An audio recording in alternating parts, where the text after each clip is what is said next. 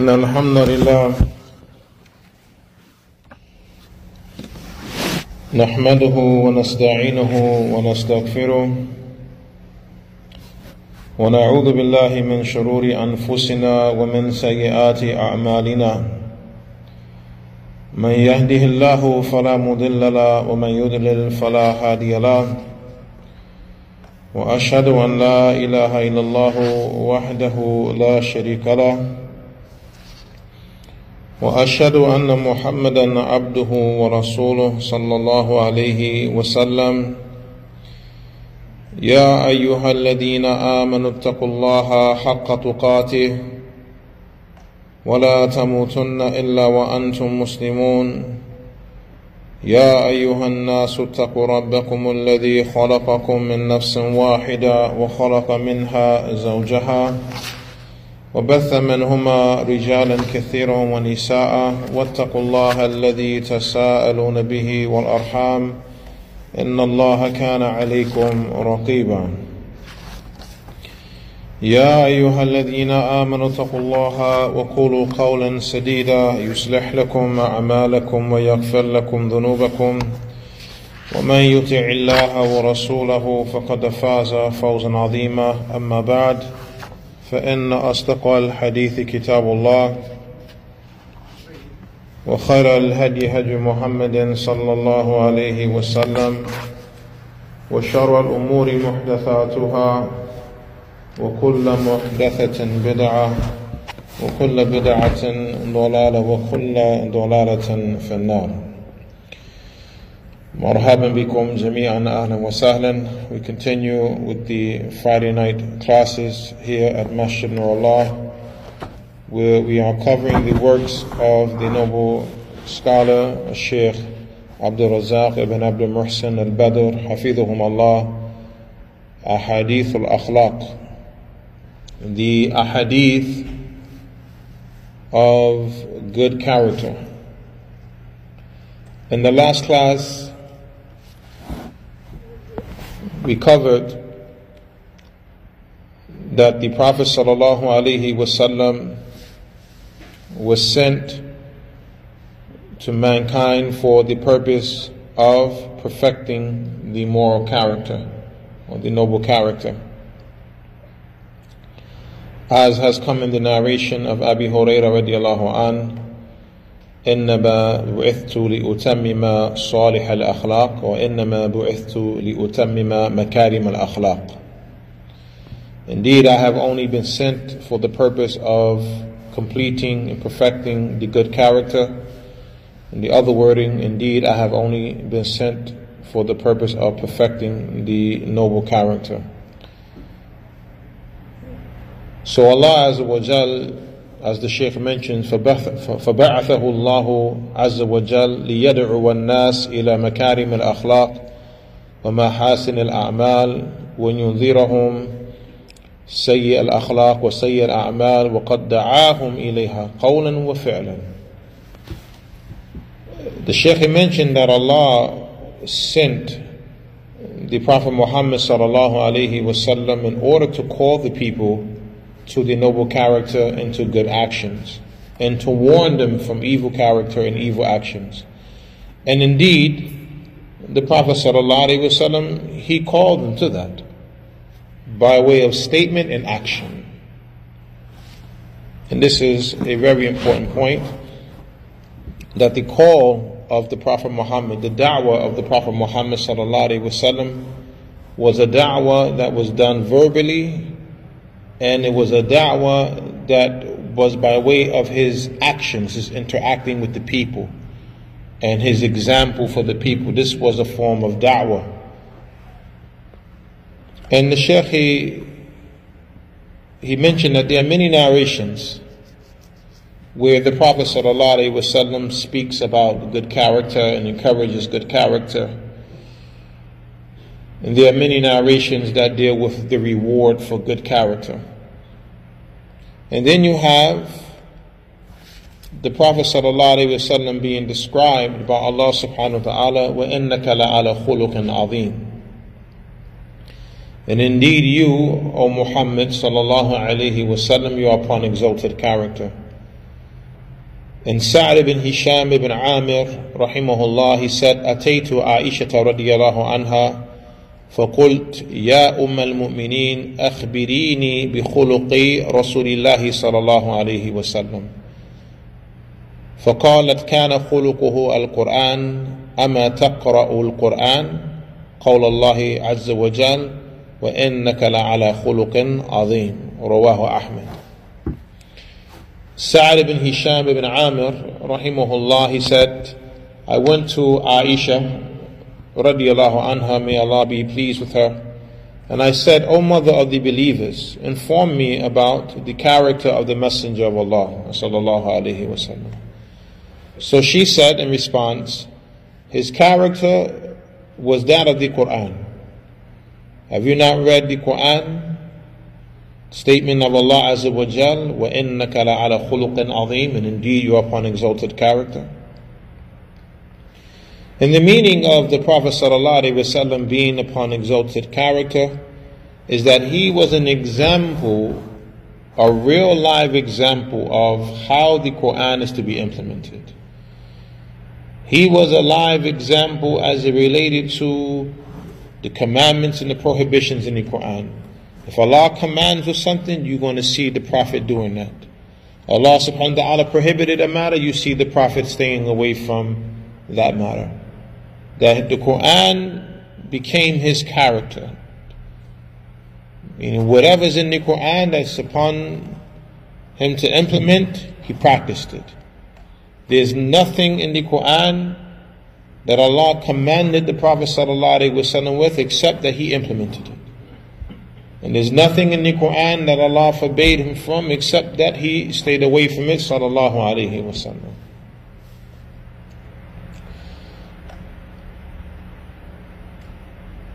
And even prior to him being a prophet and messenger, he had good character. The Prophet sallallahu alayhi wa sallam, he was not an immoral man prior to him becoming a prophet and messenger. The Prophet ﷺ, he wasn't a cheat or a swindler prior to becoming the prophet. No, the Prophet was known as Al-Amin, the trustworthy one. This is what the people called him, sallallahu alayhi wasallam. The Prophet ﷺ was a man of generosity and kindness prior to becoming a prophet and messenger. And then when the revelation came, it perfected him and took him to the next level of good mannerisms. We covered that Anas bin Malik radiallahu an, he said that he worked for the Prophet sallallahu alaihi wasallam for 10 years. And during the duration of this time, the Prophet sallallahu alaihi wasallam never said to him the slightest word of rebuke. The Prophet ﷺ never criticized him, never reprimanded him. He said that the Prophet never said to me regarding something I did, lima fa'alta, why you do that? And he said he never said to me regarding something I didn't do, ala fa'alta, shouldn't you have done this? And then he went on to mention that the Prophet ﷺ, he said, Kana ahsan an-nas khuluqan. He was the best of the people in character. And then he went on to describe the physical being of the Prophet ﷺ, how his palm was softer than silk, and that his sweat, its scent was better than the misk. And that the Prophet sallallahu alaihi wasallam, he was the best looking individual. He was the best not only in his character but in his physical appearance. Sallallahu alaihi wasallam. Yani he's the best of the creation of Allah. And this is why he has been made as the example for us. And Al-Bara, he said that the Messenger sallallahu alaihi wasallam was the most handsome of the people. كان رسول الله صلى الله عليه وسلم أحسن الناس وجها. He was the best of the people in his physical appearance. وَأَحْسَنَ النَّاسِ خُلُقًا, and he was the best of the people as it related to his character. And he wasn't real tall, nor was he short. He was in between. And there are many different narrations that describe for us the physical being of the Prophet.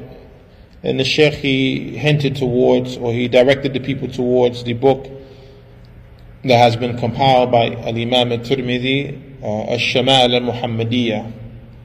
And the Shaykh himself explained the book, and if I'm not mistaken, the book is translated into English. The prophetic descriptions, or the descriptions of the Prophet Muhammad sallallahu alaihi wasallam by Imam al-Tirmidhi, with the explanation of Sheikh Abdul Razak. Very beautiful book, very informative book, teaches us about who our Prophet was sallallahu alaihi wasallam. Do they have it in English?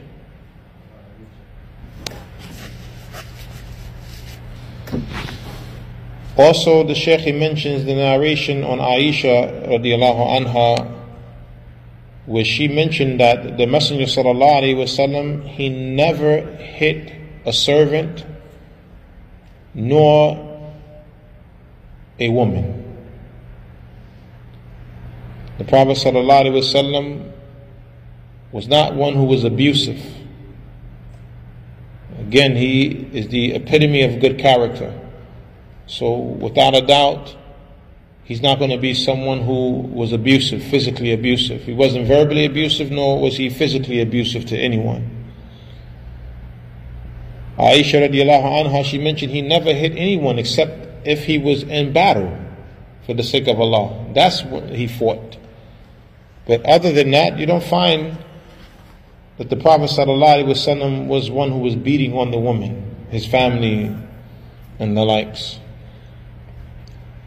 And that the Prophet ﷺ, whenever he was faced with two decisions or two matters, and he had to pick between the two, he would choose the easiest of the two, as long as it was not haram.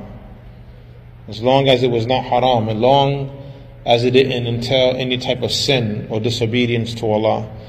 And it just shows the character of the Prophet ﷺ, that he was a man who was easygoing. He was a man who was, kind in his nature, kind in his dealings with the people. And she went on to mention that the Prophet ﷺ, he never sought revenge for himself. If somebody did something to him personally, he never sought revenge for himself. But if the religion was violated, then this is something different. Then the Prophet ﷺ took action regarding this matter. Ibn Abbas radiallahu anh, he mentioned, explaining the statement of Allah, وَإِنَّكَ لَعَلَى خُلُقٍ عَظِيمٍ, and indeed you are upon exalted character. He said, وَإِنَّكَ لَعَلَى دِينٍ عَظِيمٍ, and that indeed you are upon an exalted religion. Islam is the best way of life. Islam is the best religion on the face of the earth. As the Prophet ﷺ mentioned, Al-Islam ya'lu wa la yu'la, that Islam is superior and it's not inferior. Allah Azza wa Jalla mentions, هو الذي أرسل رسوله بالهدى ودين الحق ليظهره على الدين كله ولو كره المشركون, that he is the one who sent his messenger with the guidance and the religion of truth, in order that it may be superior to every other religion, even though the polytheists hated. So Allah sent the messenger sallallahu alaihi wasallam with the guidance, and the guidance is the beneficial knowledge. And he sent the messenger sallallahu alaihi wasallam with the religion of truth, and the religion of truth is the righteous actions. For what reason? So it can be superior over every other religion. And this is where our honor is in. Our honor is in following this superior way of life. If we don't follow the superior way of life, then we're going to be inferior. But when we adhere to the superior way of life, we will be superior. Look what happened with the Prophet ﷺ and the Muslims after being persecuted and oppressed in Mecca, right? And then they migrated, right, following the commandment of Allah, went and established Islam in Medina, and they became the superior ones. And everyone else in that region became inferior. But it was through the deen. It was through the practice of the Quran, the practice of the Sunnah, what made them superior. Umar ibn Khattab, radiallahu anhu, he had wrote to one of his generals, I believe it was Sa'd ibn Abi Waqqas, and he told him that upon you is to fear Allah. And this was right before he was about to go into battle. He said, upon you is to fear Allah. Because the fear of Allah, this in our faith, this is our strength and our weapon. Why? Because our preparation, our physical preparation is not similar to the physical preparation of the disbelievers. And he mentioned that we have only been able to overcome them due to our faith and due to our taqwa of Allah. This is where our victory comes. Not just brute strength. It's not the brute strength that gives the Muslims the victory. Strength, yes, is needed, but it's not that alone by itself. The iman and the taqwa is what caused Allah to aid the believers. So our superiority is in the practice of the deen.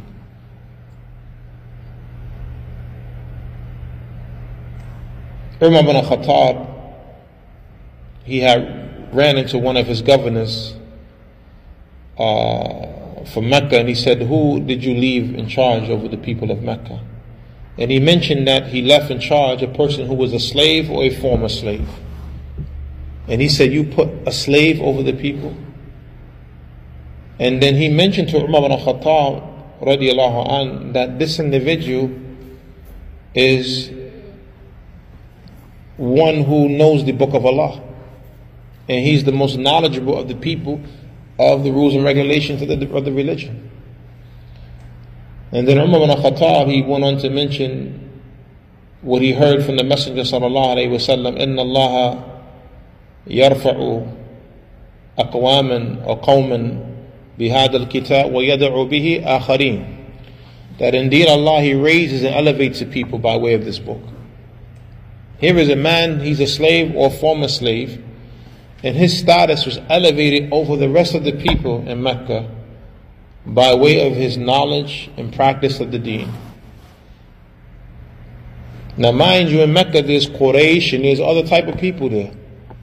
But it's the former slave or the slave who the governor trusted to put in charge over the people because of his knowledge and his practice of the deen. That elevated his status. And as Allah mentions, إِنَّ أَكْرَمَكُمْ عِنْدَ اللَّهِ أَتْقَاكُمْ. Indeed, the most honorable of you with Allah is the one who has the most taqwa. It's not based upon skin color. It's not based upon the geographic location you were born in or your tribe. But the honor or the being the most honorable with Allah subhanahu wa ta'ala is based upon the level of taqwa. And this is from the beauty and the magnificence of the deen. And because the Prophet sallallahu alaihi wasallam is the greatest worshipper of Allah, then his character is the greatest. Because the Prophet sallallahu alaihi wasallam was the most knowledgeable of Allah, his character is the best. His character is the greatest.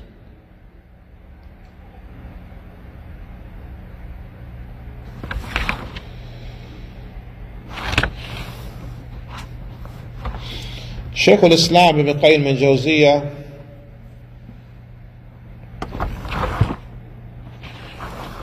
he said, وَسَمَّ الدِّينُ خُلُقًا لِأَنَّ الْخُلُقَ هيئة مركبة من علوم صادقة وإرادات زاكية وأعمال ظاهرة وباطنة موافقة للعدل والحكمة والمصلحة والأقوال مطابقة للحق تصدر تلك الأقوال والأعمال أن تلك العلوم والإرادات فتكتسب النفس بها أخلاقا هي أزكى الأخلاق وأشرفها وأفضلها. Shaykh al-Islam Ibn Qayyim al-Jawziyah, he states that he named the deen character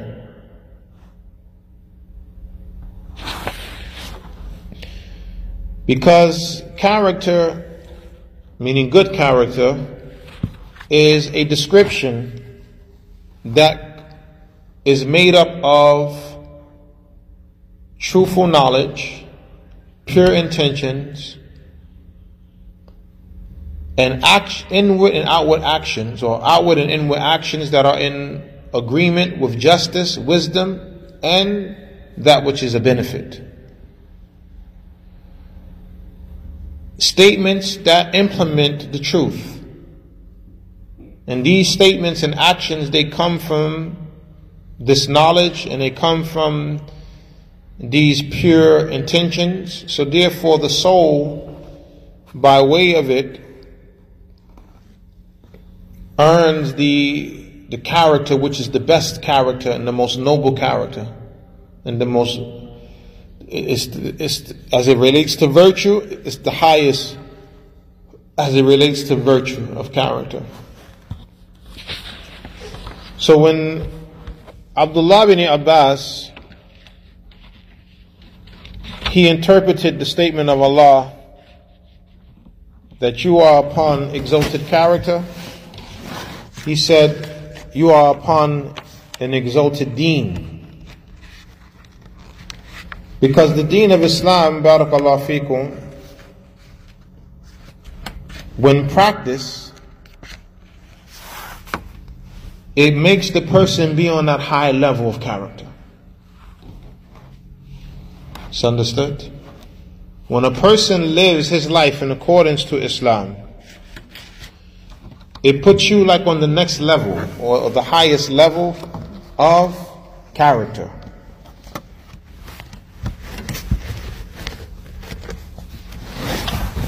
And because the Prophet ﷺ, he was the best one to practice Islam, to implement the Quran, to implement the Sunnah, his character is the best.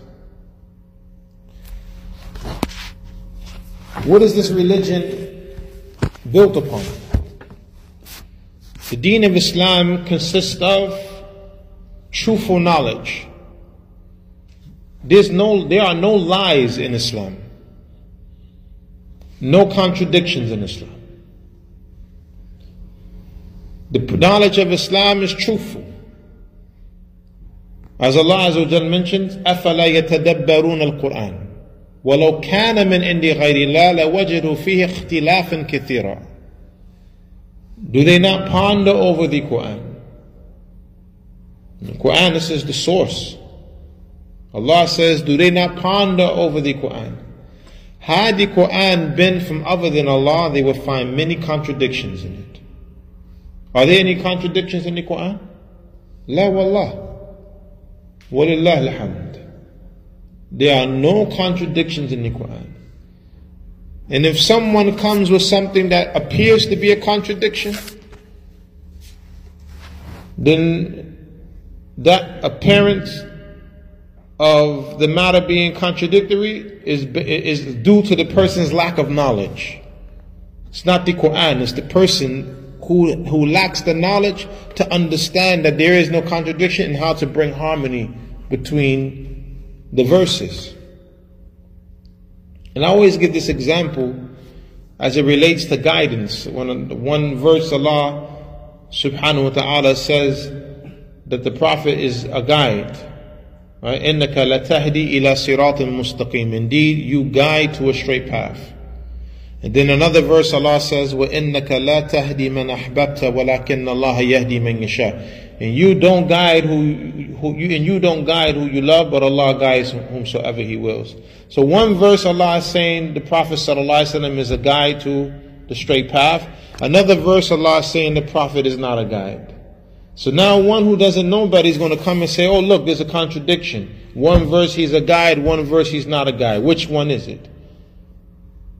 We say both of them are correct, because there are different types of guidance.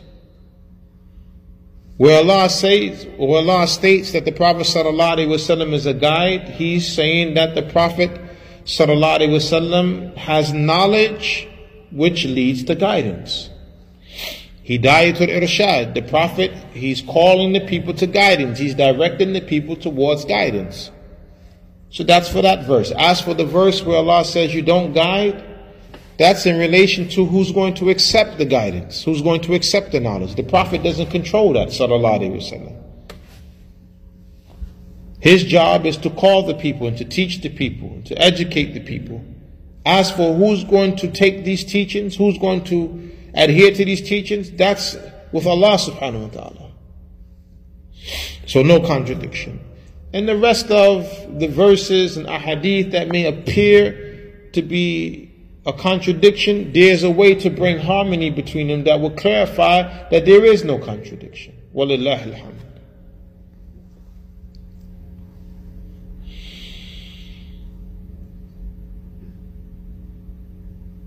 So here, Shaykh al-Islam Ibn Qayyim al-Jawziyah, he says that the deen or the character of Islam and the deen being the same in this situation, it's made up of truthful knowledge. It's made up of pure intentions and outward and inward actions that are in agreement with justice, wisdom, and benefit. The goal of Islam, or the goals of Islam, are pure goals. Islam cultivates the people to have pure intentions. Islam cultivates the people that the things they want in life to be pure, or the objectives of life to be pure. Islam doesn't cultivate the people upon evil, upon oppression, transgression. Islam doesn't cultivate the people upon that. And when you look at the practice of Islam, from the actions, the outward actions and the inward actions, that which Allah has legislated is based upon justice, is based upon wisdom, is based upon what benefits the people.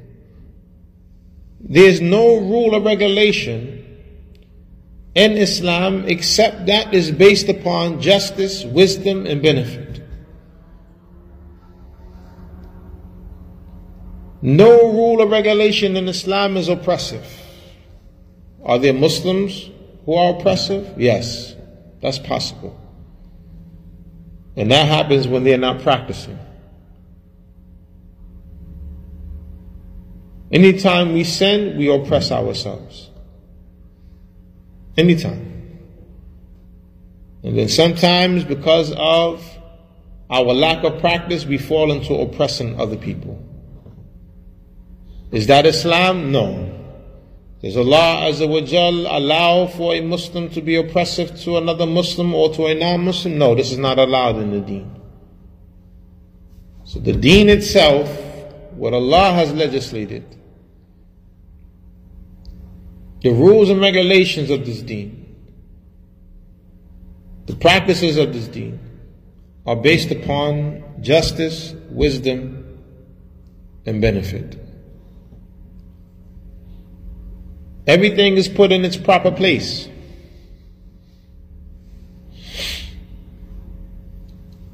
As an example, the Prophet sallallahu alaihi wasallam, by way of revelation, forbade men from imitating women and women from imitating men. It's prohibited in Islam. This is a rule that's in its proper place. Because when men imitate women and women imitate men, this causes corruption in the society.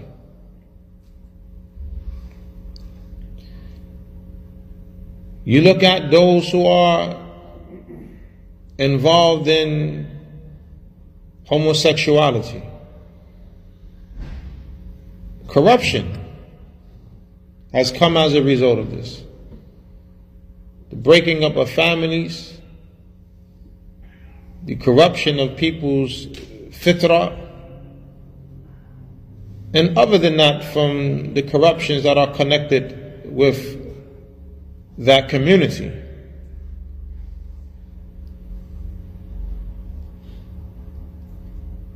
A woman acting and behaving like a man. This is not her nature. This is not her natural disposition. Allah didn't create her that way. So now she's going outside of her norm, behaving like a man, acting like a man, being loved by another woman as if she's a man. This is not the natural way of life. And now look how this agenda is being pushed in the schools, in the public school system. They're pushing this agenda to implant into the minds and the hearts of the children, and they are the future, that there's nothing wrong with this behavior.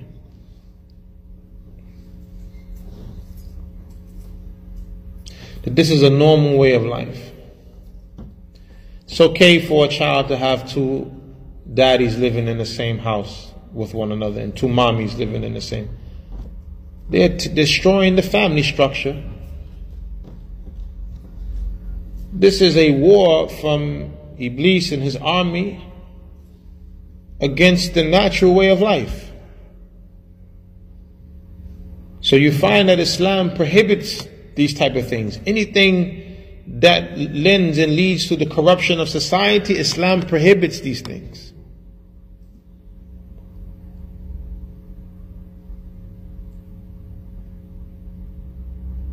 And the people, they say, well, it's my right to love who I want to love. Allah, no, Allah created you. It's His right over you that you worship Him the way He commands you to worship Him. And how you love, there's legislation for that. Who you love, there's legislation for that. Can't just live how you want to live and do whatever you want to do, because mankind, the origin of mankind is ignorance and oppression. It's the origin of mankind. We do things we think is best for us, but in reality we're causing corruption. And in reality we're oppressing others. So Allah Azza wa Jal put rules and regulations in place to keep mankind in check. Not to overburden mankind, but to put unnecessary things upon mankind and to take away the fun of mankind. Like you find some of the modernists, they say about the practices and the rules and regulations of Islam. These things are in place to ensure benefit, rectification, to ensure prosperity in the society.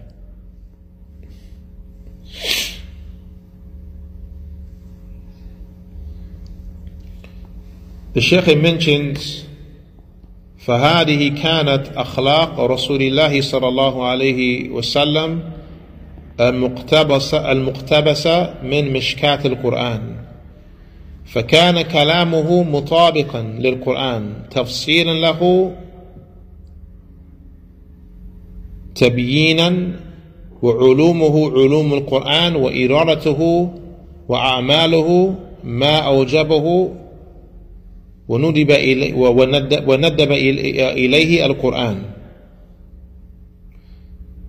وإعراضه وتركه لما منع منه القرآن، ورغبته فيما رغب فيه، وزهده فيما زهد فيه، وكراهته لما وكرهه، ومحبته لما أحبه. وسعيه في تنفيذ أوامره وتبليغه والجهاد في إقامته. فترجمت أم المؤمنين لكمال معرفتها بالقرآن وبالرسول صلى الله عليه وسلم وحسن تعبيرها عن هذا كله بقولها كان خلقه القرآن. So Shaykh al-Islam Ibn Qayyim al-Jawziyah, he went on to mention, speaking about the character of the Prophet sallallahu alaihi wasallam, that the character of the Messenger sallallahu alaihi wasallam, it comes from the Quran. It comes from the Quran. And his speech, the speech of the Prophet sallallahu alaihi wasallam, is an implementation of the Quran. It is an explanation of the Quran. The Prophet's speech explains the Quran. The Prophet's speech clarifies the Quran. The knowledge of the Prophet is the knowledge of the Quran. The intent of the Prophet, his actions, is that which the Quran obligated and that which the Quran encouraged. The things the Prophet ﷺ abandoned and turned away from is that which the Quran prohibited. And that which the Prophet desired is that which the Quran made desirable.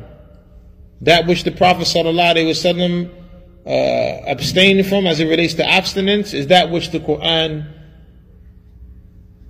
encouraged that he have abstinence in. The things that the Prophet ﷺ disliked is that which the Quran made detestable. The things that the Prophet ﷺ loved is that which the Quran made lovable. The striving of the Prophet ﷺ was in implementing the commandments of the Quran and conveying the Quran. And striving to establish the Quran. So based upon all of this, the mother of the believers, Aisha, based upon her complete knowledge of the Quran and her knowledge of the Messenger sallallahu alaihi wasallam and the good way she explained or described his character in its entirety, she said his character was that of the Quran. Like, it means all of this. That is a short statement, is a concise statement. His character was that of the Quran. Not too many words, but the meaning is vast. His character was that of the Quran. So think about everything that's in the Quran.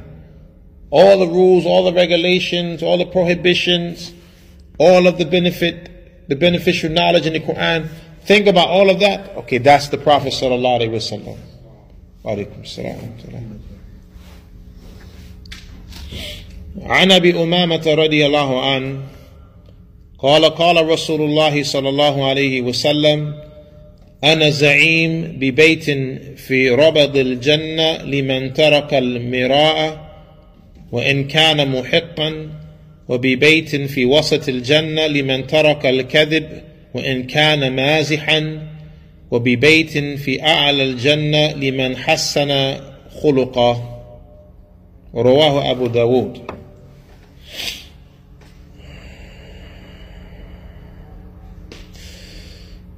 Abu Umama radiallahu anhu, he mentioned that the Messenger sallallahu alaihi wasallam said,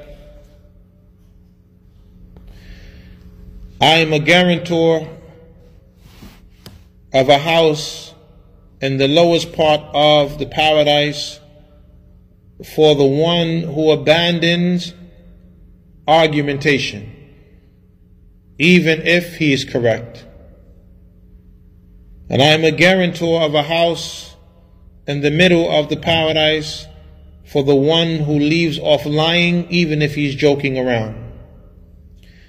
And I am a guarantor of a house in the highest part of paradise for the one who makes his character good. The Shaykh, he says, فيه بيان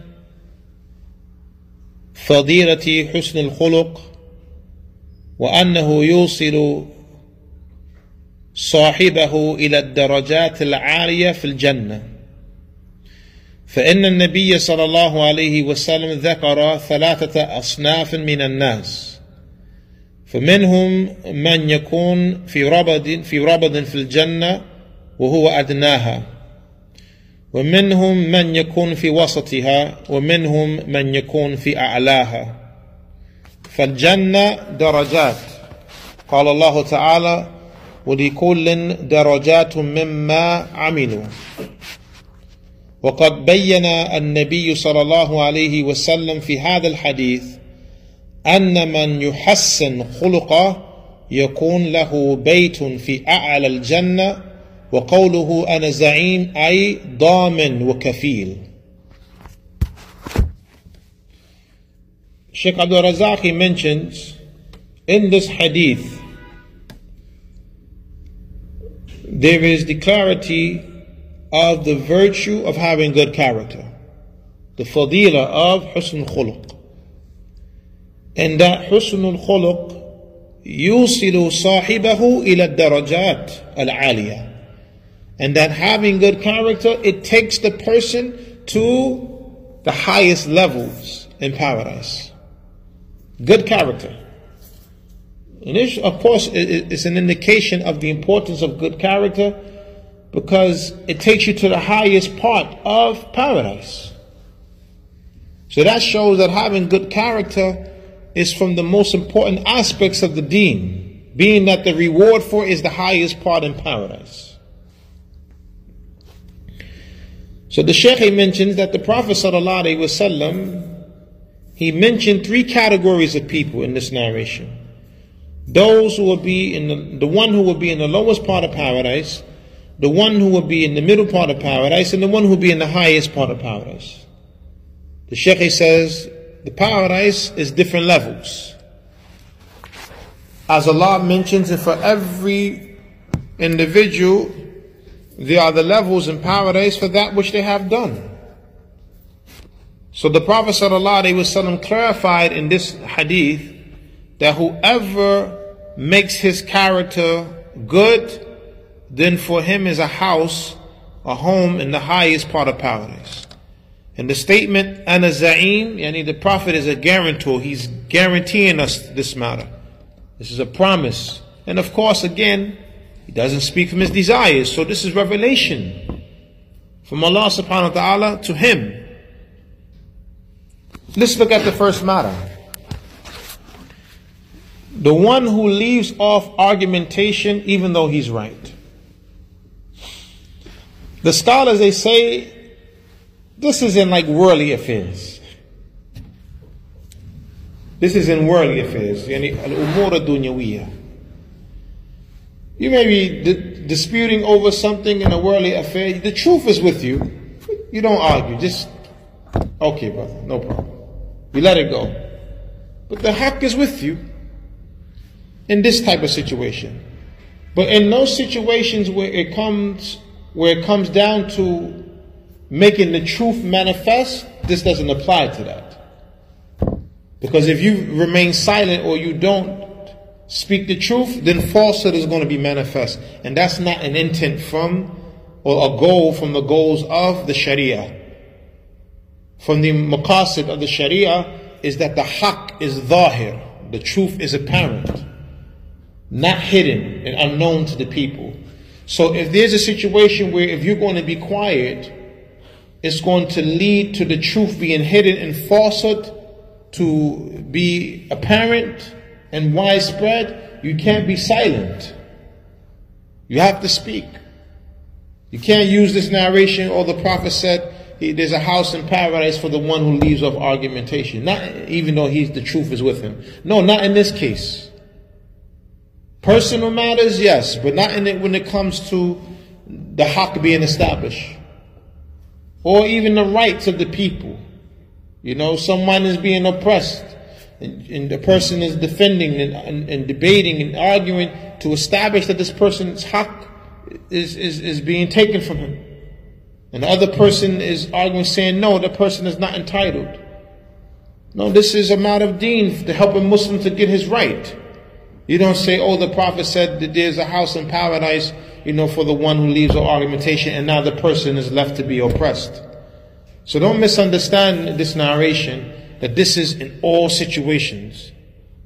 This is not in all situations.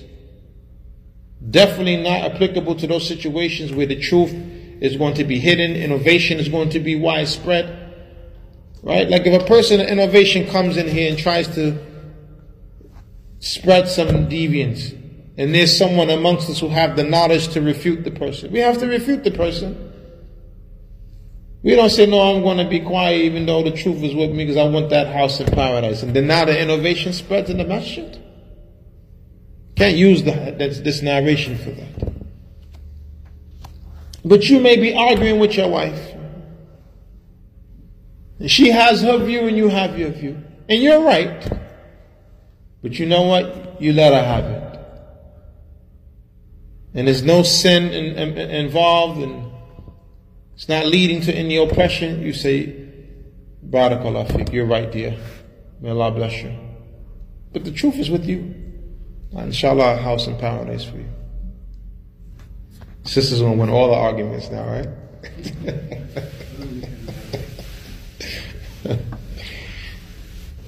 May Allah preserve the Muslim families. Ameen. Upon khair. Wassalam wal afiyah. But the shahid, the scholars, they say this is not to be taken unrestrictedly. There's some matters you have to continue to debate and argue and make sure the truth is established or the rights are established. And that falsehood is eradicated. Then you have the house in the middle of paradise for the one who leaves off lying even if he's joking. And this is a major sin. The Prophet ﷺ mentioned, وَيْلٌ لِمَنْ يَكْذِبْ لِيُضْحِكَ النَّاسِ وَيْلٌ لَهُ وَيْلٌ لَهُ ثُمَّ وَيْلٌ لَهُ أو كما قال صلى الله عليه وسلم. Woe to the one who lies in order to make people laugh.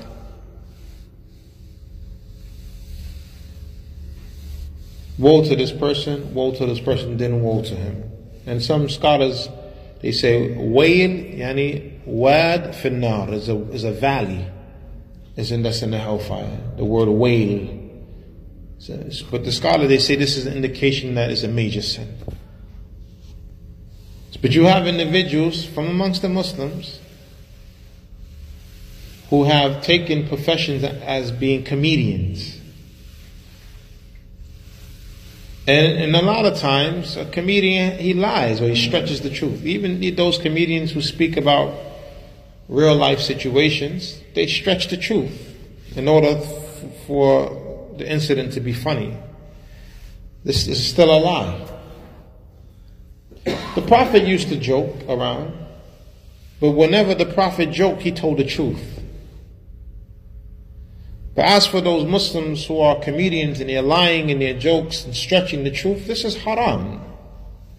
And this is a major sin in Islam. The Prophet warns against this type of behavior. Woe to the one who lies in order to make people laugh. So we should never tell lies in order to make people laugh. Tell the truth. Tell the truth. Say what happened. Say the truth. Alhamdulillah, the truth is funny at times. And as the Prophet ﷺ, whenever he joked truthfully. The Prophet ﷺ didn't tell lies in order to make the Sahaba laugh. So the one who leaves off lying, even if he's joking around, the Prophet ﷺ has promised a house in paradise for this individual, in the middle of paradise. And now you have in this era, especially like on social media, like what's become famous, pranking. This falls under the category of lying in order to make people laugh. Pranking is haram in Islam. Also, you have some pranks that involve scaring a Muslim. And the Prophet ﷺ said it's not permissible to scare a Muslim. Can't do this. Some people they do pranks on other Muslims that make them frightened. Maybe they think something has happened, or someone got hurt or injured, or they do something to make a person think that he or she is in danger. This is not allowed in the deen, ikhwan wa akhawat. This is not allowed in the deen. You cannot frighten one another jokingly. So imagine being truthful. I was having a conversation with someone, one of the students, may Allah subhanahu wa ta'ala give them tawfiq and rectify their hardships and give them ease in their affairs. That hadith where the Prophet sallallahu alaihi wasallam mentioned the prohibition of frightening a Muslim, and when you look at the narration, what's connected to it, it was people playing around. So imagine when a person is not playing around and someone is like serious. You know what will come under that? Domestic violence. Where a man he's scaring his wife, like he's frightening her. That's haram. Not even to mention the beating on her, but the fact of frightening her. You understand? With no justification and threatening me, he's going to physically harm her, and I'm going to choke you out. That's not allowed in Islam.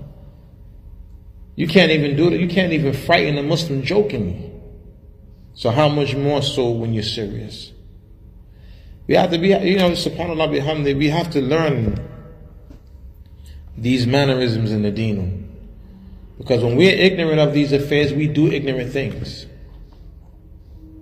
to ourselves and to one another. Knowledge is powerful. Knowledge is a protection for you. As Ali ibn Abi Talib mentioned, that knowledge is better than wealth, because you have to protect the wealth, whereas the knowledge protects you. Beautiful analogy. Beautiful benefit. Knowledge is better than wealth. Knowledge is better than money. You're a millionaire, you gotta protect the money. You gotta put the money here, put the money there, safes, banks, all of these things to do to protect the money. But the knowledge protects you from oppressing yourself. Knowledge protects you from oppressing others. Knowledge protects you from being upon the wrong path. Knowledge, it's the knowledge that protects the person.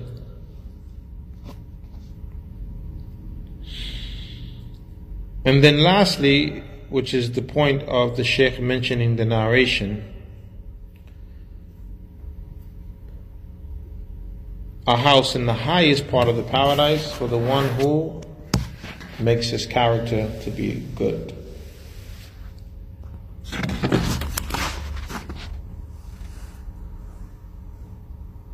Shaykh al-Islam ibn Qayyim al-Jawziyya rahimahullah ta'ala, he mentioned that the Prophet sallallahu alaihi wasallam, he made the highest house as a reward for the highest station from the three matters. And it is good character. In the middle of them, the middle house for the middle of them, which is leaving off lying. And the house in the lowest part for the least of them, and it is leaving off argumentation, even though the truth is with him. And the Shaykh says, وَلَا رَيْبْ أَنَّ حُسْنَ الْخُلُقْ مُشْتَمَلْ عَلَى هَذَا كُلِّهِ. Subhanallah. And there's no doubt that good character entails all of them. If you have good character, you're going to leave off the argumentation. That's from good character. Leaving off argumentation, even though the truth is with you. You see that maybe it's not going to go nowhere. Or if you continue to argue, even though you're right, it's going to lead to something of a greater harm. And it's something that you can forfeit your right of being acknowledged as being correct. You can forfeit it for the greater good. That's from good character. or the one who leaves off lying even though he's joking around. That's from good character, and then good character itself. And this hadith, based upon the words of Shaykh al-Islam Ibn Qayyim al-Jawziyah, is a proof for the principle al-jaza min jins al-amal, that the reward that the person receives is based upon the type of action that he performs. Al-jaza min jins al-amal. So, according to your action, according to your deed, the reward is going to be based upon that. An example, and this is for good and evil. Good and evil. Here is the example of good. An example of evil, the Prophet ﷺ mentioned when he had a dream. And he was taken by these people. They were in like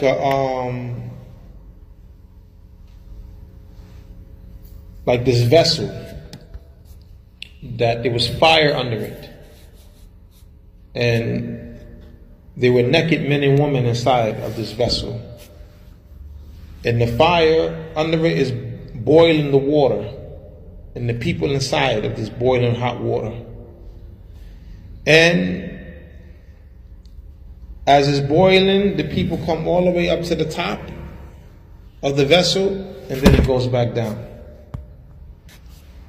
And then it boils again, they go up to the top, then it goes back down.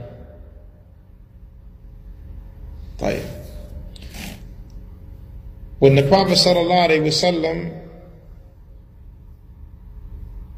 explained that these people are the fornicators and the adulterers, the zina. Okay, what's the connection between their act of fornication and adultery and the punishment? Based upon the principle al-jaza min jins al-amal. The reward or the punishment is based upon the type of actions, the act that you do. How long the enjoyment lasts? Ahsant. Where's the enjoyment for them? In the beginning. Meaning when they commit the act. No. But the punishment, where's the connection to the punishment?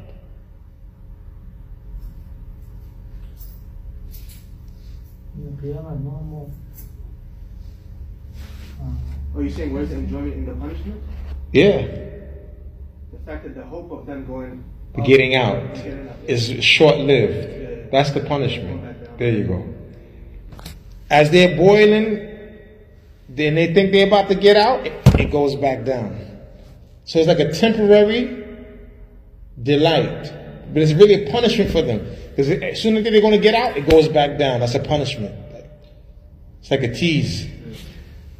Like when they would commit a zina, they commit a zina for that what? Temporary delight. So Allah punishes them with a temporary delight.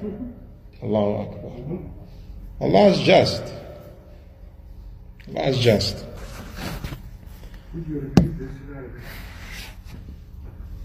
طيب اللذة من الزنا قصيرة وإنما يعني هم يرتفعون يظنون أنهم سيخرجون ثم ينزلون أيوه يرجعون هذا الوقت يعني لرجائهم للخروج من هذا العذاب قصير أيوه قصير جدا مثل اللذة من الزنا قصيرة هذا هو يعني الجزاء من جنس العمل. So for good and both bad, the reward is based upon the act. Here, Shaykh al-Islam Ibn Qayyim al-Jawziyah, he said that the highest house in paradise is given for the highest and the best of these acts out of the three. Good character is the best of all three, as good character entails the other two. The good character entails leaving off lying, even if you're joking. Good character entails leaving off argumentation, even when you are right. MashaAllah.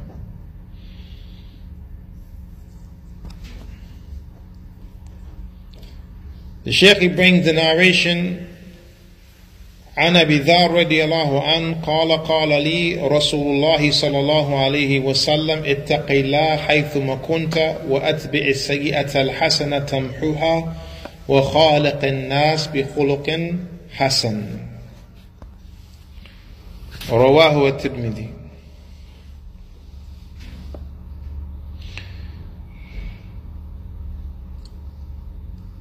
The Shaykh says يتكون هذا الحديث من جمل ثلاث وهي من جوامع كلم نبينا عليه الصلاة والسلام، وقد جمع فيها أصول المعاملة مع الله والمعاملة مع النفس والمعاملة مع الخلق. This narration consists of 3 sentences. And this narration is from the concise speech of our Prophet sallallahu alaihi wasallam, and he has gathered in this speech the fundamentals of mu'amala, of dealings, the dealings with Allah, the dealings with oneself, and the dealings with the creation.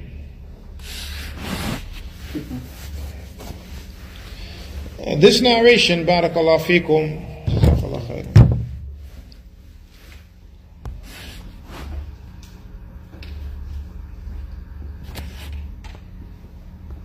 it is mentioned that this was the advice that the Prophet sallallahu alaihi wasallam he gave to Mu'adh ibn Jabal when he was sending him to Yemen to call the people to Islam.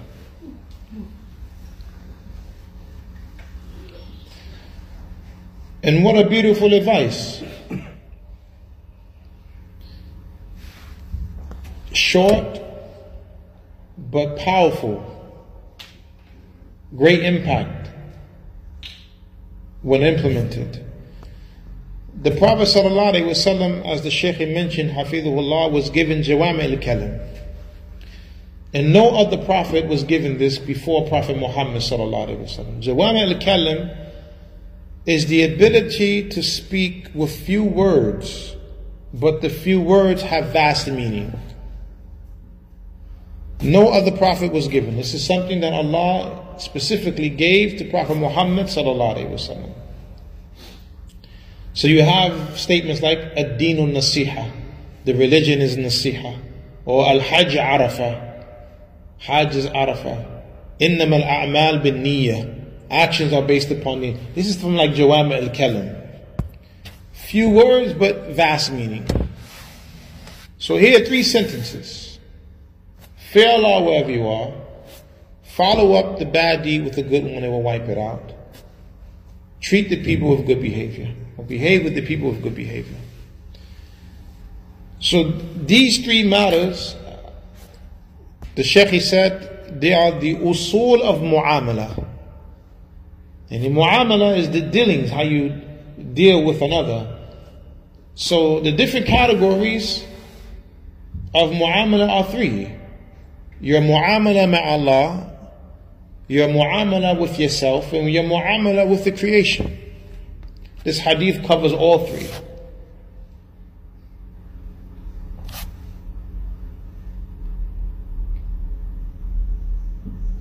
And this here, barakallahu feekum, is one of those narrations that really shows the beauty of Islam, as all narrations do. But there are some narrations that show the beauty of Islam more than other narrations. But this narration shows the beauty of Islam, the perfection of Islam, the completeness of Islam, that all aspects of life are covered in this deen. Your relationship with Allah is important, the most important relationship that you have. And then you have a relationship with your own self. And then there's your relationship with the creation. The person has to be mindful to give each one his right. Well, it's right. You have to give Allah His right. You have to give yourself your right, and you have to give the creation their right. Go back to the narration of Salman al-Farisi radiyallahu an, and I believe it was Abu Darda. Abu Darda radiyallahu an, he used to fast during the day and used to pray during the night. So the Prophet sallallahu alaihi wasallam, one of the things he did when he got to Medina, and he did this in Mecca also, that he paired up companions. He paired up companions. And in Medina, he paired up like the Muhajirin and the Ansar. But he had paired up Abu Darda and Salman al-Farisi. He paired them up. And prior to the rules and regulations of inheritance, if you died, the one who the Prophet paired you up with would inherit from you. This is before the rules and regulations of inheritance came. But that's how it would be. Your brother who the Prophet paired you up with, that person would inherit from you. Right? So there was a benefit in the Prophet ﷺ pairing the people up like this. And in the event, Salman went to Abu Darda's home. And this was before the revelation of the hijab. He seen Darda al-Kubra. Why al-Kubra? There are two Abu Darda, one slave and one. Huh? Say that again? There are two Abu Darda. No. Darda. Darda. Darda, I mean. Darda al-Kubra. One was a slave, one was a Sahab. And one was from the Tabi'een. No. It was, I mean, not like who? Al-Kubra, this Abu Darda was married to two Dardas. One of them is a Sahabiya. The second one, she's not a Sahabiya. She's from the Tabi'ah. She's a Tabi'ah from the Tabi'een.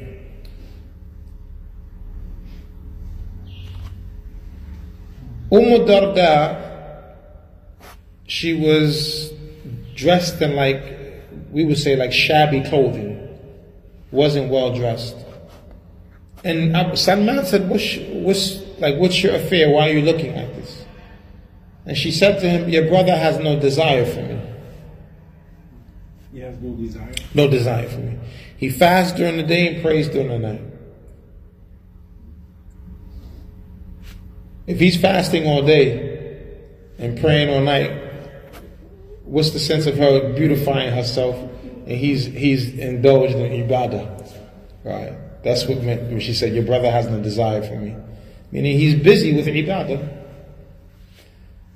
So Salman waited, and here comes Abu Darda. So, I'm here, so let me get you some food. So he brought the food for Salman. Salman said, eat. He said, I'm fasting. He said, no, eat. He said, I'm fasting. He said, well, I'm not going to eat until you eat. Abu Darda broke his fast. He ate with Salman. So Salman spent the night at his home that night. And they lay down, and Abu Darda went to get up to pray. Salman pulled him, rest. So he rested a little bit, and part of the night went. Abu Darda got up to pray. Salman lay back down, get some rest. And then towards the end of the night, Salman said, okay, now let's get up and pray. So they prayed. And then Salman said to him, indeed, your Lord has a right over you. Your family has a right over you, and your body has a right over you. So Abu Darda, he went to the Prophet ﷺ and mentioned the incident. And the Prophet ﷺ confirmed what Salman said. He said Salman spoke the truth. Allah has a right over us. And the right of Allah is that He is to be worshipped alone, and we don't associate any partners with Him. The right of Allah is that we obey Him. The right of Allah upon us is that we practice Islam. That's Allah's haqq alayna. Then you have your family, the people, and the rights differ according to the individual. The rights of the mother is different from the rights of the father. The rights of the parents is different from the rights of the spouse. The rights of the wife is different from the rights of the children. It depends. Then you have the rights of your neighbor, but then you have the neighbor who's close to the neighbor who's far. Then you have the neighbor who's your family member, the neighbor who's not your. So, according to the people and the level of their status, will determine how much rights they have. But then you have the rights that you have over yourself.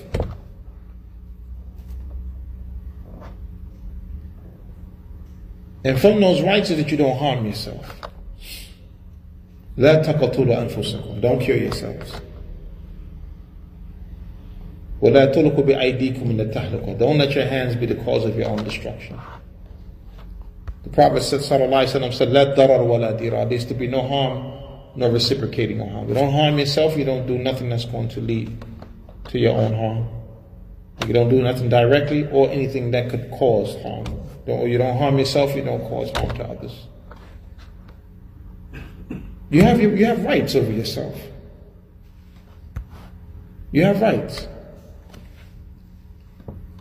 And many times, because of our ignorance, we fall short when it comes to the rights of Allah, the rights of our families, and then the rights of our own selves.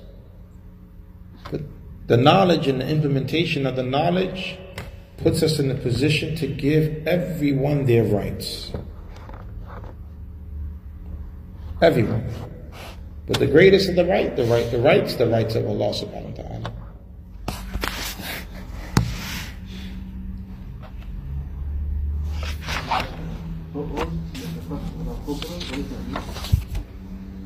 The older one or the bigger one.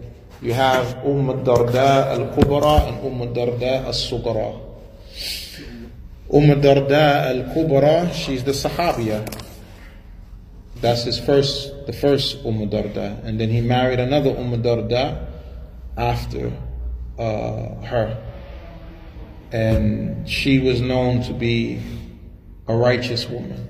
She's the one who said to Abu Darda, I want to be your wife in paradise. And he said, if you want to be my wife in paradise, then you can't marry nobody after I die. Because the Prophet ﷺ mentioned that the woman would be with her last husband in paradise. So when Abu Darda, he died, and Darda al-Sughra, she was beautiful. And she was righteous. Like people know, her righteousness was known amongst the people, that to the point people would come to her to learn from her mannerisms and stuff like that. The woman. So she's known to be a righteous woman and the best of the women. And she was in Sham. And Muawiyah proposed to her. And Walaikum Salam. And I believe at this time Muawiyah was the Khaleefah. He proposed to marry her. And she said, La wallah, like by Allah, I will not marry anyone and replace that person, and replace Abu Darda with that person. Like, I'm going to remain patient, right? And I'm going to die. And Abu Darda was my last husband. So she didn't remarry again. Yes. Regarding what you are saying concerning the relationship that we have with Allah and Rasulullah, and speaking of what you have The relationship with the Messenger of Allah goes into the category of the relationship with the creation. Yes. My question is it's a little bit lengthy question. So, if you take away what you have discussed during the khutbah today regarding the duties and the responsibilities, and having the relationship and the rights of Allah. So how can one say, for instance, that taking duties, responsibilities, and obligations into one, and on one side saying that our relationship with Allah and the Rasul, we have rights, Allah has rights over us, including the Rasulullah sallallahu alaihi wasallam. And also, what will be, and the way we make our claims with Allah and the Rasulullah. So how is this relationship? The relationship between the servant and his Lord is the relationship of the servant worshiping his Lord. That's the relationship. That we worship Allah. The Prophet ﷺ mentioned to Mu'adh, Ya Mu'adh, قال معاذ لبيك يا رسول الله وسعديك قال أتدري ما حق الله على العباد وما حق العباد على الله قال الله ورسوله أعلم قال حق الله على العباد أن يعبدوه ولا يشركوا به شيئا وحق العباد على الله ألا يعذب من لم يشرك به شيئا. The Prophet ﷺ said, O Mu'adh, do you know the right of Allah upon the servants and the right of the servants upon Allah? Mu'adh said, Allah and His Messenger know best for them. The Prophet ﷺ, first he said, I am, O Rasulullah, at your service. Then he said, you asked him the question. He said, Allah and His Messenger know best. So the Prophet ﷺ said, the right of Allah upon the servants is that they worship Him and don't associate no partners with Him. And the rights of the servant upon Allah is that Allah doesn't punish the one who doesn't associate any partners with Him. After the azan. Allah Akbar, Allah Akbar. Allah Akbar.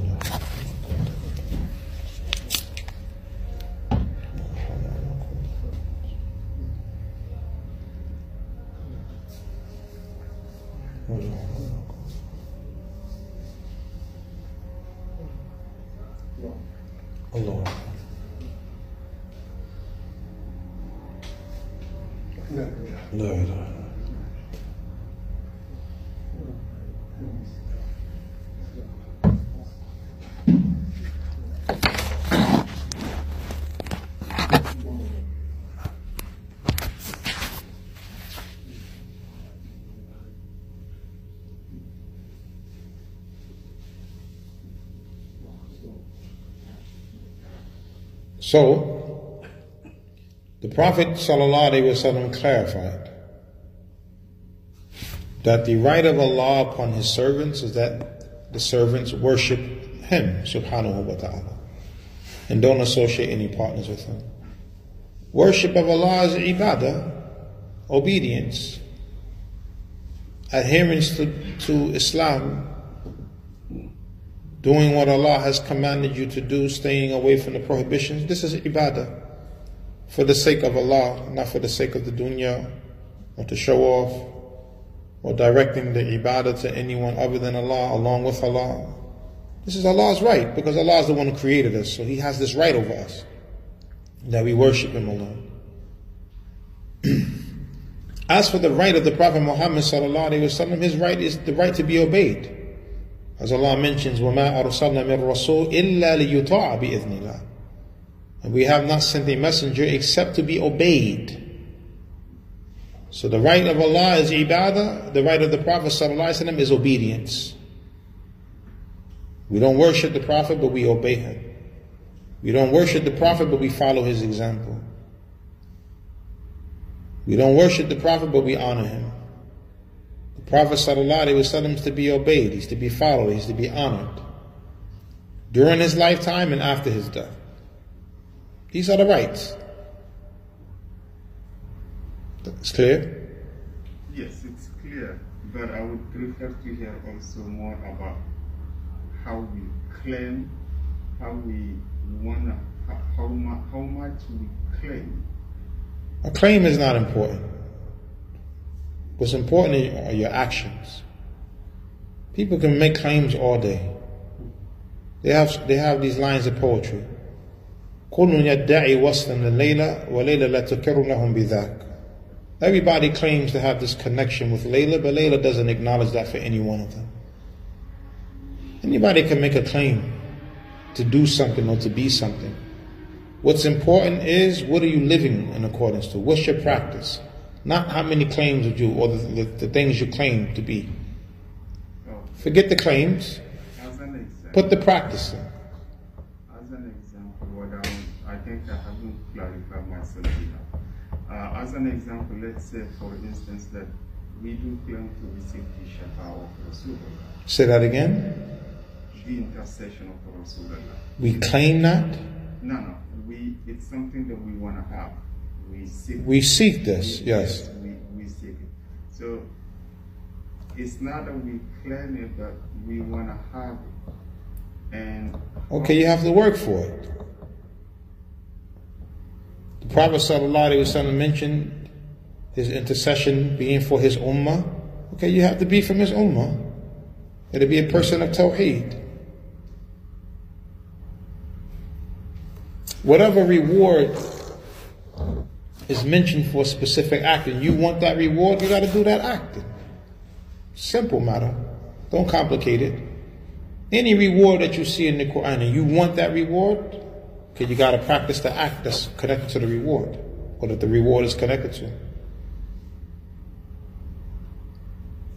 Just like, for instance, we covered the narration, a house in paradise for the one who leaves off argumentation, a house in the lowest part of paradise for the one who leaves off argumentation and he's correct, a house in the middle of paradise for the one who leaves off lying even if he's joking, a house in the highest part of paradise for the one who has good character. Okay, you want that house in the highest part of paradise. Okay, have good character. I don't know what good character is. Okay, read the Quran, read the Prophet's life, read the narrations, learn the good character from the Prophet ﷺ. That's how you do it. That's how you seek after what you want from the good. You know what it is, okay, you know what needs to be done to get it, and then you implement it. Inshallah, Allah will give you that, because the promise of Allah is true. Whatever Allah has promised in the Quran and promised upon the tongue of His Prophet ﷺ, it's a true promise. It's a true promise, and we have to believe that it's true. Now, so going back to Abu Darda,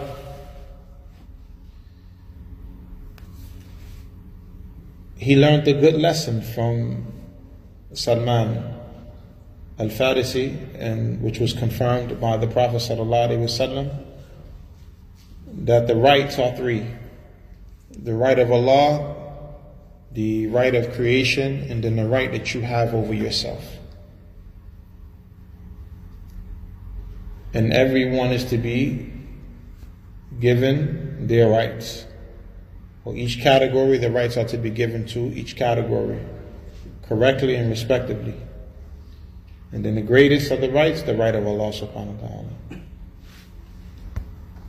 The right of Allah is the greatest of the rights.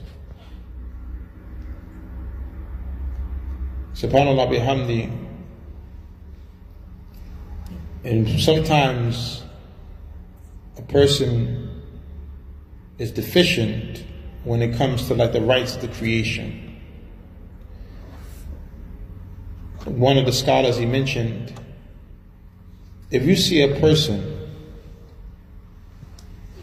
who is disrespectful to his parents, don't befriend that person. Don't take that person as a friend. Because this individual is disrespecting and violating those who have greater rights over him than you do. So what do you think he's going to do to you? A great lesson right there.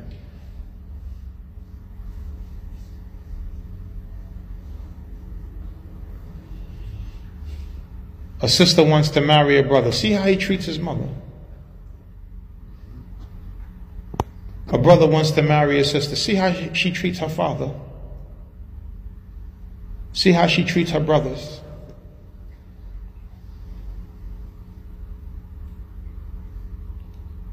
You have to look at how people interact, and you can basically have a good idea of how that person will be with you and when it comes to your rights.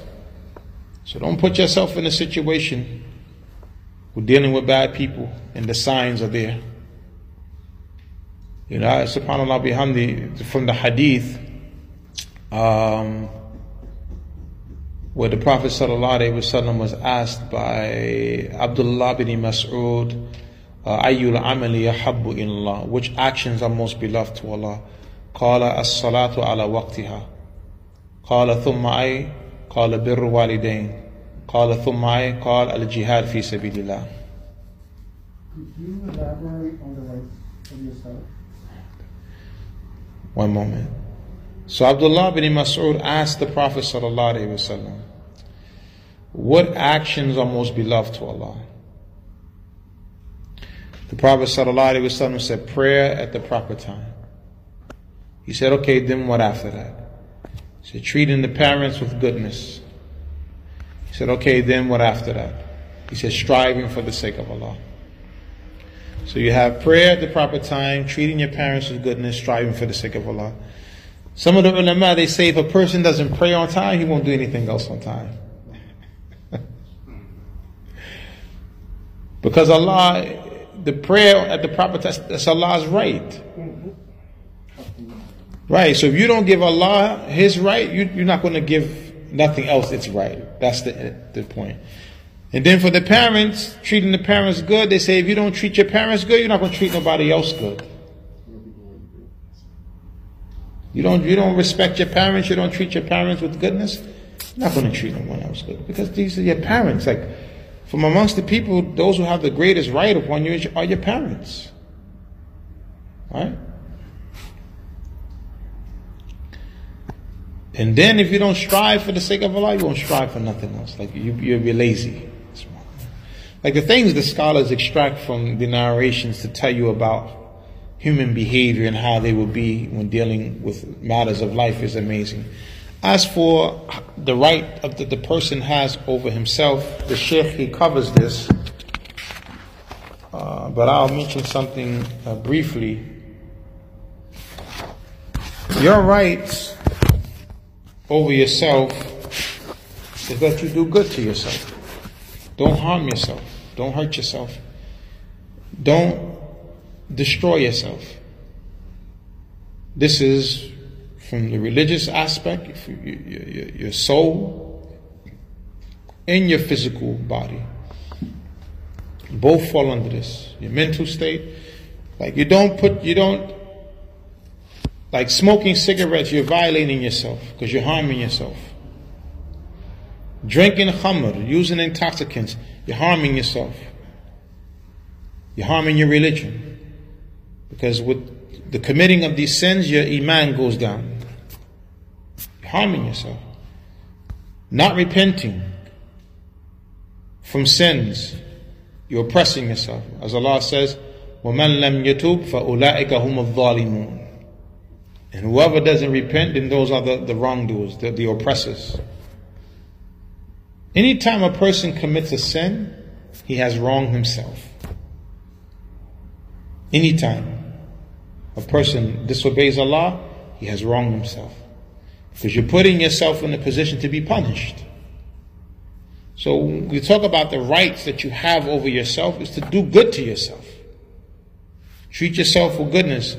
And treating yourself good is not only going to go get a nice haircut and going to buy yourself a nice pair of shoes. You know, I'm going to go treat myself.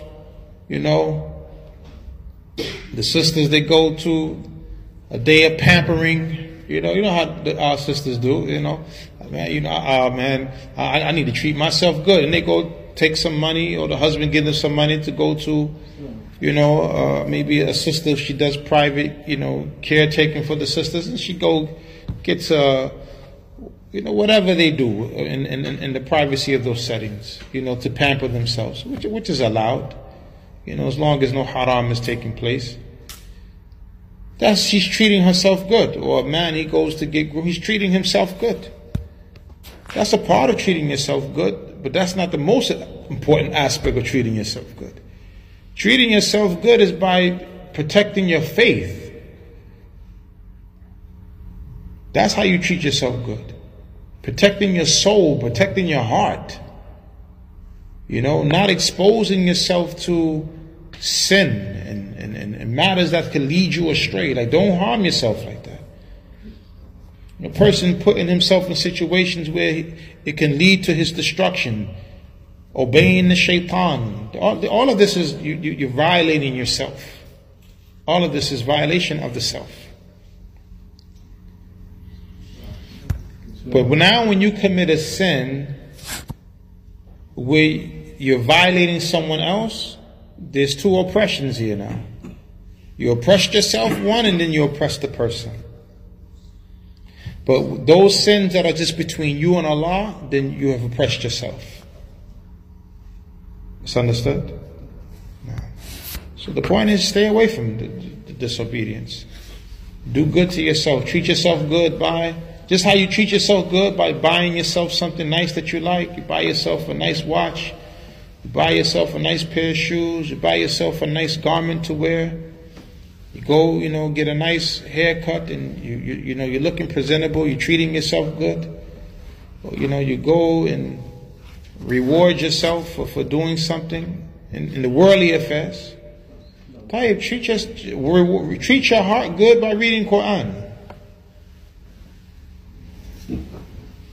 Do good to your heart. Put some Quran in there. Do good to your soul. Read some Ahādīth about how the Prophet ﷺ wasn't strive to implement those things. Do good to your soul by implementing the deen. That's your right that you have over yourself. Like your wife has a right over you to treat her good, right? Okay, you have a right over yourself to treat yourself good. And this is not restricted to the physical treating of yourself good, but spiritually, which is the most important aspect, you have to treat yourself good spiritually, physically and spiritually. So in brief, that's the meaning of treat yourself well, or the rights that you have over yourself is that you treat yourself well. No. Anything else? Inshallah ta'ala, we'll stop at this point. Whatever is correct, the praise is for Allah subhanahu wa ta'ala alone. Whatever is incorrect is from myself. Wa subhanaka lam hamdaka ashhadu an la ilaha illa ant astaghfiruka wa atubu ilayk.